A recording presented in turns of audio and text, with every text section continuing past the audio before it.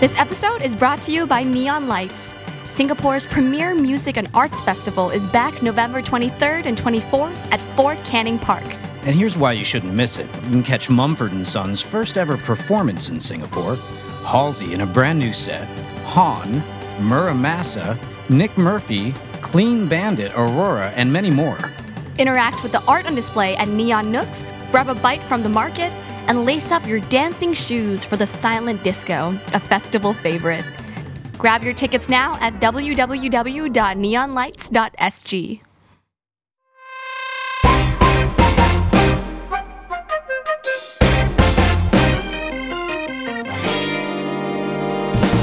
Welcome to the Coconuts Podcast, our look at the latest and greatest reporting from our 8 newsrooms in Southeast Asia and Hong Kong.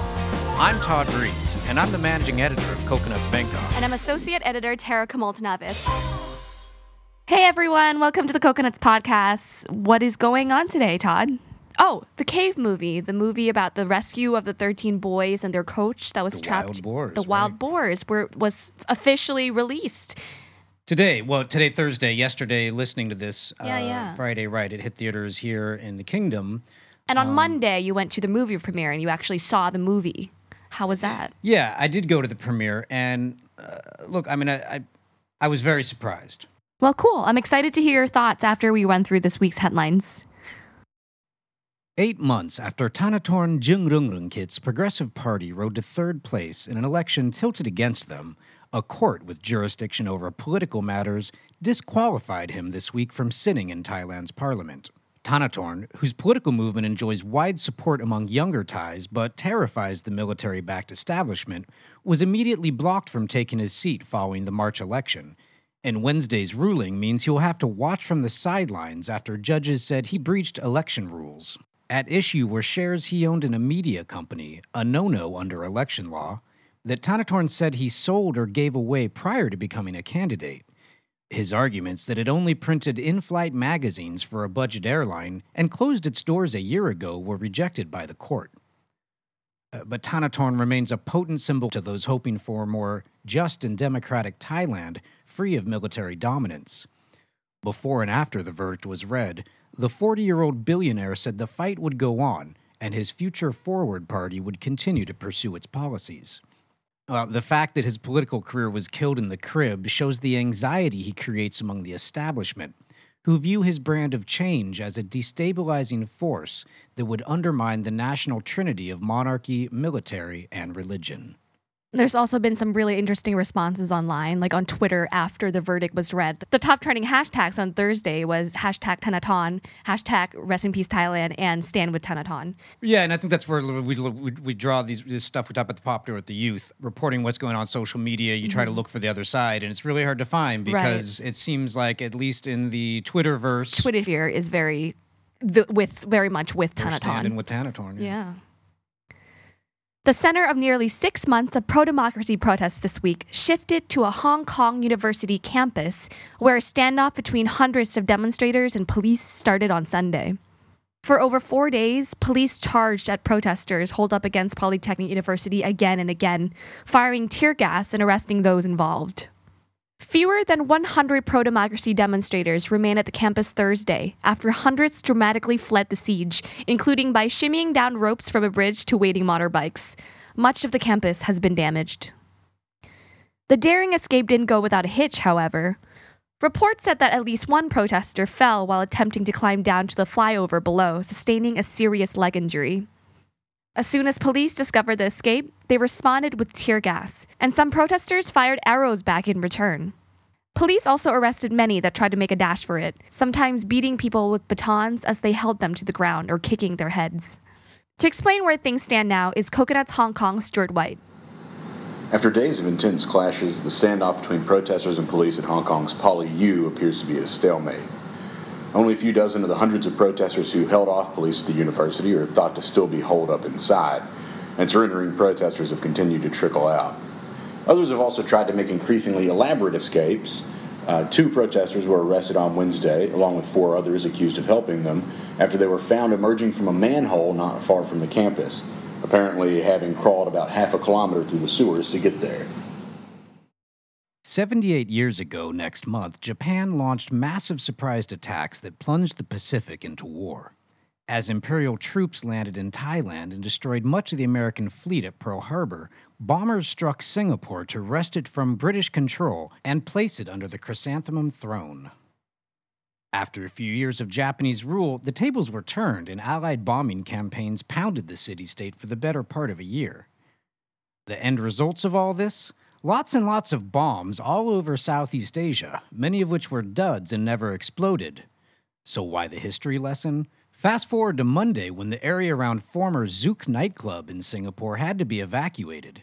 It turned out that revelers there for years had been pounding their feet just above one of those bombs dropped all those years ago. And this week it finally fulfilled its mission. Residents and hotel guests were ordered out of the area while a military EOD unit used sandbags, trenches, and their own boom powder to destroy the bomb, video of which they gleefully posted online. It was a sight better than 5 years ago here in Bangkok, where a 500-pound bomb dug up by workers was sold to scrappers only to explode and kill 7 of them when they tried to cut it up with a welding torch. Did they not know it was a bomb, or did they sold it and then they... It was a lot of metal. How you? The Indonesian government has a creative new proposal to boost the country's medical tourism industry. Can you take a guess as to what it is?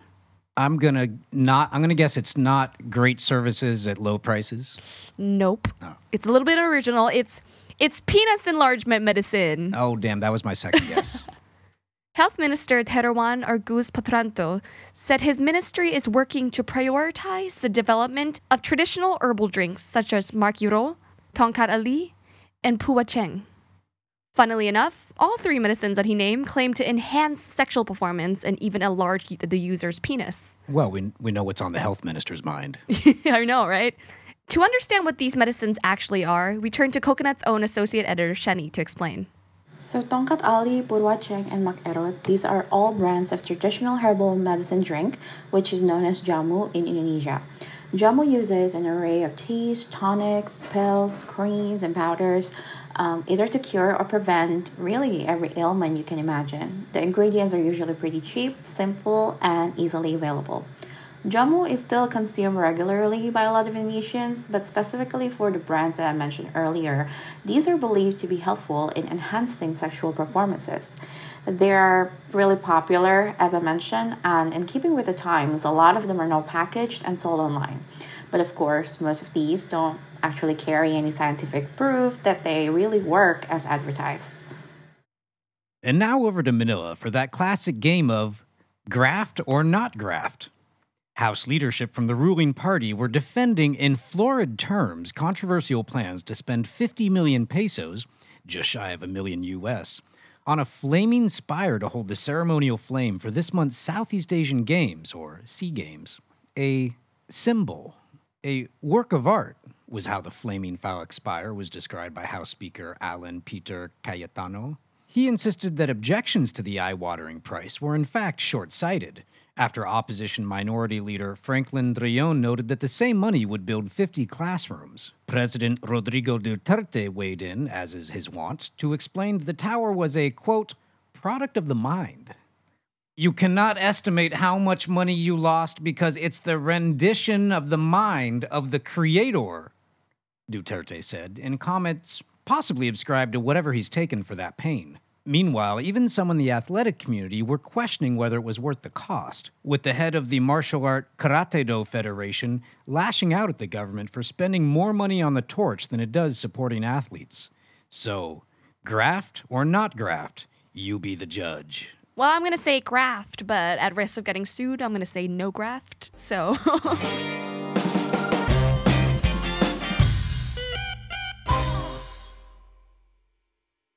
And them's the news.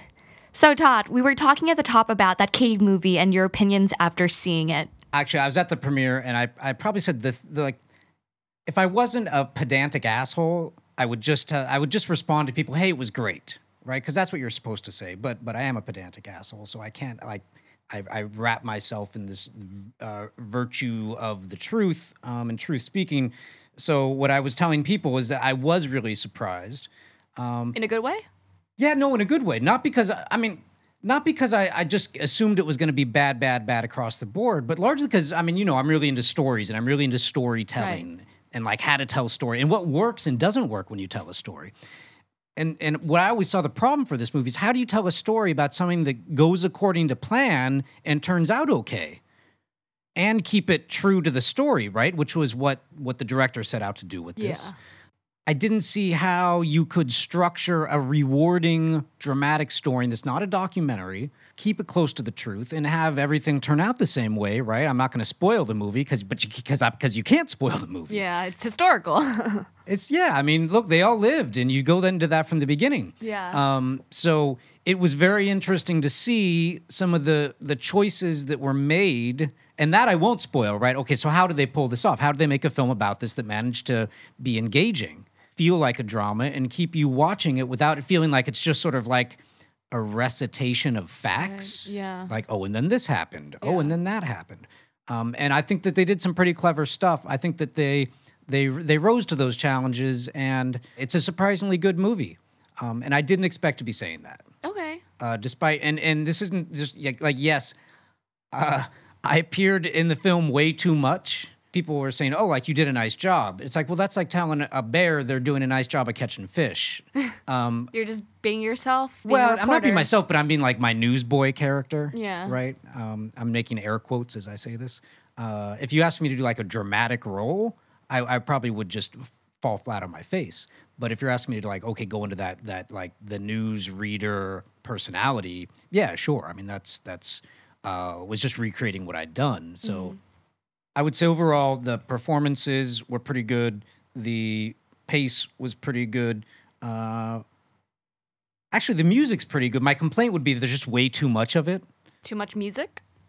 Yeah, like the music, which is kind of telling you how to feel all the time, like very dramatic soaring. And I met the composer afterward, and even he said that like, yeah, maybe there's some parts there could have been a little less music, but I understood why it was necessary because it would slide into kind of this static documentary feel of people doing stuff without sound. That like it's kind of necessary to keep it in the in its lane as a dramatic film, rather than confusing people and losing its pace and scope. So yeah, that would probably be my biggest criticism would be a bit heavy-handed on the music.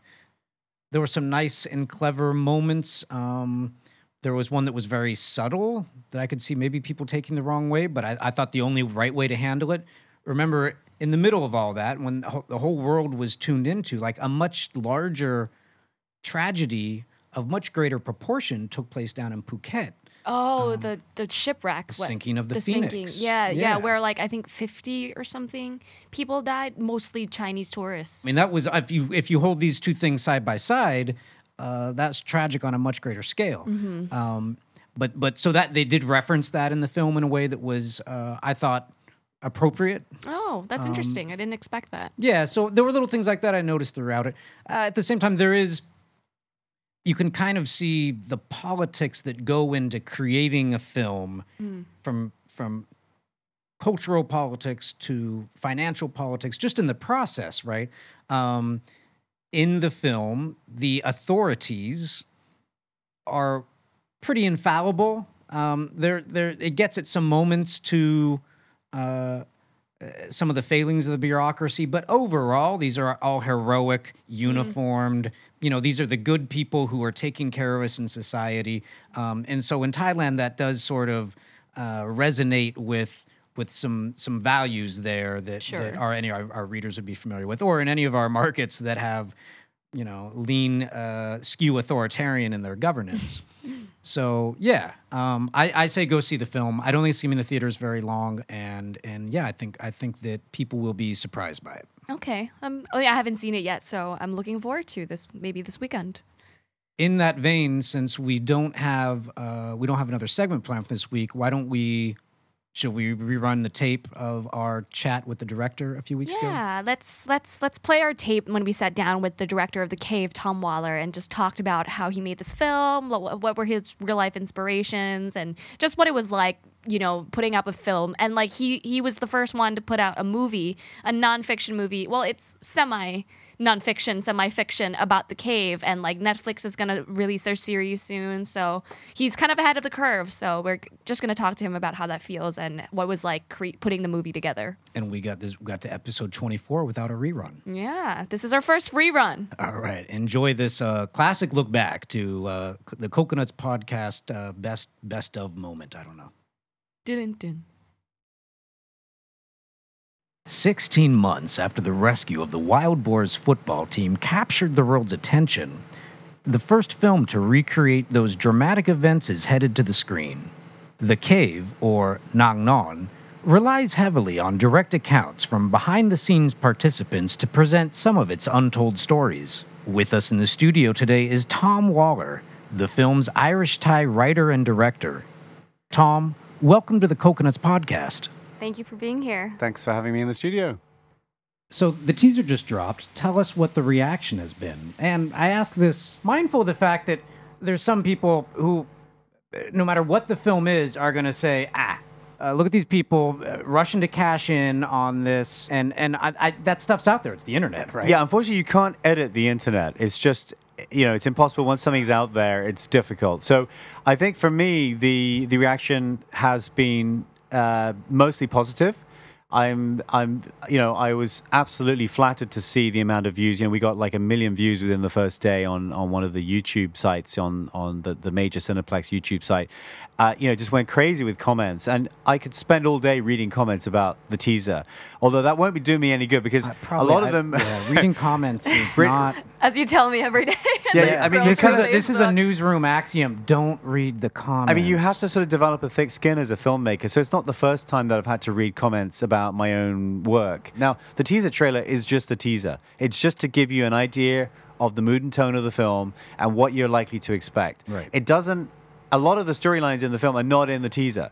It did have. I mean, I was happy to see the moment that really kicked things off, and up until that one moment where the John Valentine says, "How many of you 13?" Exactly. Yeah, that's it, and that's what flipped the switch on this story from a curiosity in a distant land.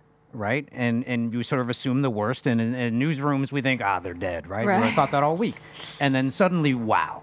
Right. Miraculous. Yeah, it was an amazing moment, and I remember watching it on television and thinking, it's incredible that we have this footage, that that they had a GoPro camera in there. Yeah. And what we did in the film was, instead of try to copy that or to make it because that's already iconic. You can watch it on YouTube. We didn't try to in any way better that. What we did was to give you maybe the other perspective, to see from the point of view of what are those kids seeing when those lights come in?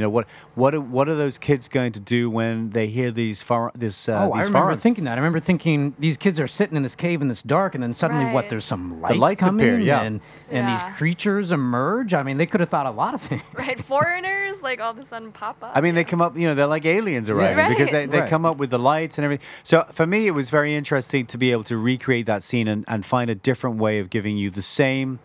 It's the same dialogue.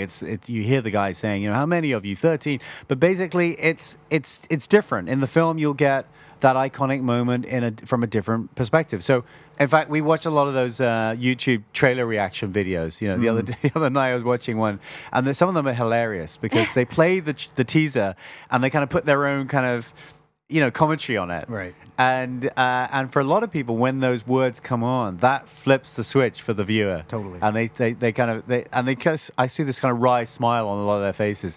Because I think a lot of them, they're used to watching maybe Hollywood big A-list movies with $200 million budgets, and Thai films are usually quite small with limited budgets. This one, I had a lot of production value with this film. We spent a long time making it, and we filmed it over, weeks and months, if you like, because we had to go back and reshoot things. So it's not a flimsy production that you'd think was put together quickly. It was put together quickly, but we've been very thorough in telling the story. Well, you shot how many weeks or days? Well, I'll talk about it in shooting days. So usually a film can vary from anything from 18 to 55 days shooting. Yeah. We shot about 35 days, but we also shot a lot of what I call pickups and second unit days that maybe weren't counting as as a proper day, as in we went up to shoot in Chiang Rai. Where the cave is located. We tried to make sure that we had enough coverage in the right season as well, because of course the color of the grass changes, so we had to go up and shoot the rice fields, quite soon after the event so that they didn't turn yellow. So it's not a lot of green screen, fake cave? No, I mean, there's hardly any digital work in the film. It's all done, very realistically. We shot multi-camera. We have a very. What was that like shooting? I doubt any of your previous films have taken you underwater. The underwater segments, I think, are the most challenging because you're dealing with safety. You're dealing with kids in the water. You're dealing with actors, and you're dealing also with the mechanics and the engineering of being able to put a camera underwater and being able to view that image and to see whether it's okay. So yeah, it's very difficult to make a film underwater. We were filming in real caves, so we had to worry about creepy crawlies and snakes and spiders that bite and all kinds of nasty things. So, and I remember this one time we had a snake wrangler go in there first to kind of extract a snake that was seen in there. Oh, nice. And he kind of came up with this wriggling snake, and I was like, well, could that is that poison? He said, it's not poisonous, but it can bite. It could bite. It could bite. Was that? Is this like Thai movie production? Because half of our stories are about snakes popping up in weird places. Is that a normal Thai movie? You got to send in the snake guy to make sure it's clear. Oh yeah. There's a snake budget just to clear snake them. wrangler. Yeah. And audiences should expect to see more of those familiar scenes in the film.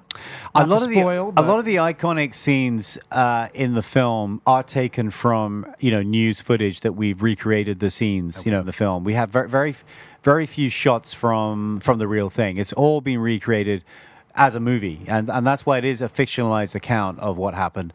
So I got to ask, a lot of people want to do this film. It was a huge story. Everyone knows this. I don't have to even explain much about this because I think at this point, the world knows exactly what we're talking about. Right. Sure. It's been a year, and they remember so many things that happened in this, from the highs and the lows. Entire world was watching. The kids were on Ellen. It's like an international sensation by now. So my question is, okay, a lot of people, I'm sure, want to make films about this, want to adapt this, in part because it's a great story, in part, some would say, because of a quick buck. Why did you take on this project? Why did you want to tell this story, Tom? Well, I think like everyone else on the planet, I watched the news and, my heart was beating. Actually, I was in Ireland at the time. As you said before, my father's actually Irish and my mother's Thai. And although I was born in Bangkok, I was also educated abroad. So for me, seeing this story unfold through the mass world media immediately gave me this idea that actually, maybe I was the right person to make a film about this story. Maybe not the only person to do it, but certainly in a unique position to be able to harness kind of, having had that cultural background of being both Western and Thai. And it happened to be fortuitous that one of the divers involved in the rescue came from Ireland. He actually flew out from County Clare in Ireland to help with the rescue. This was Warney, correct? Yeah, Jim Warney, who's actually Belgian, but he lives in Ireland. So, I went to see Jim, and, we had a very, very interesting cup of tea, as it were. And I ended up staying for a couple of hours, and he just kind of downloaded everything to me in those 2 hours that he spoke.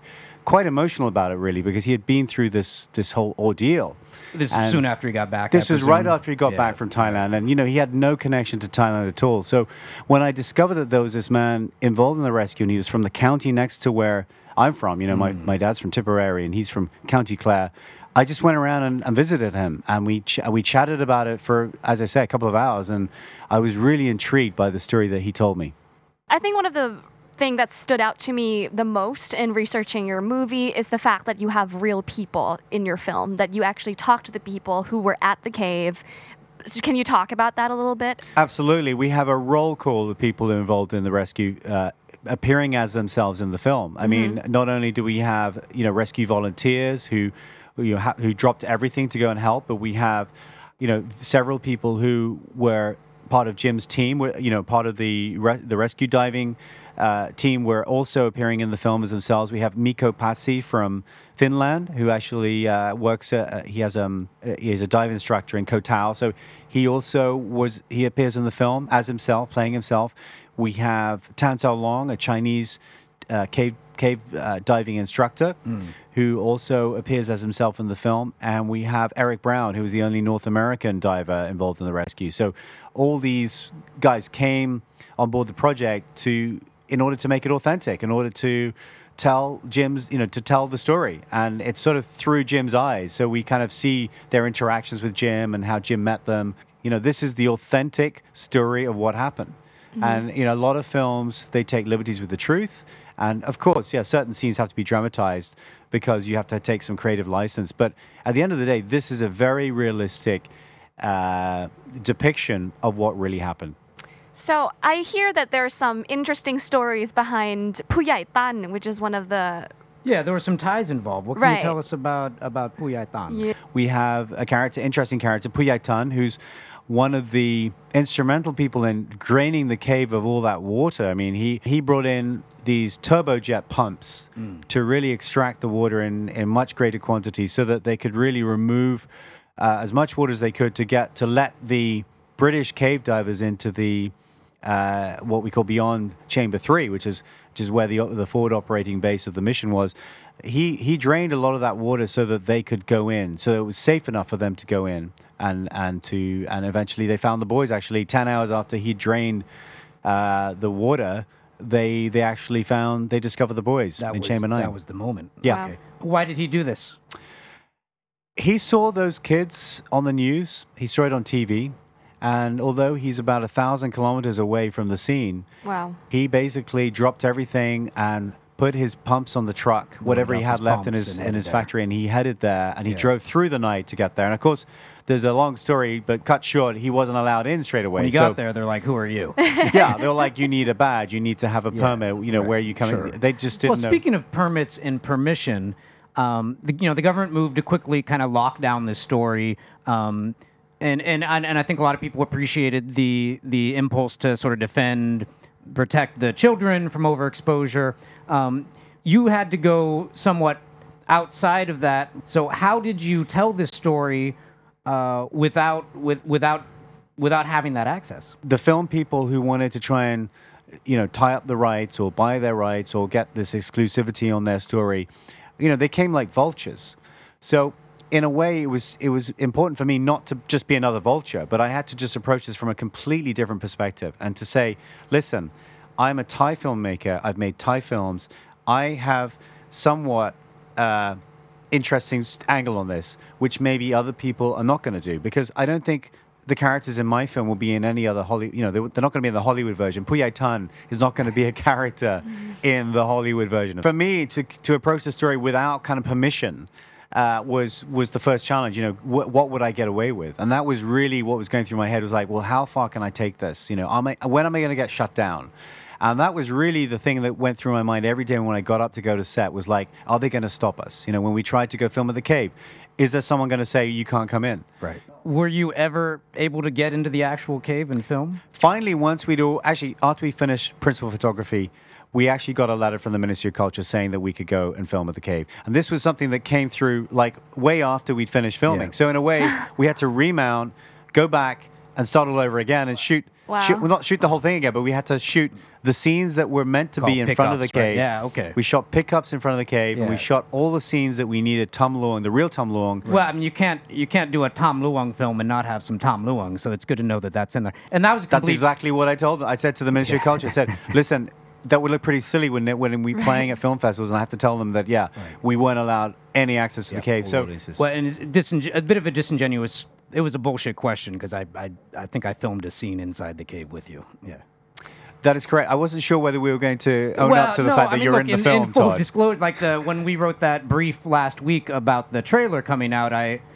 but I worded it very carefully. I put a conflict. I said that Todd had filmed scenes for the film.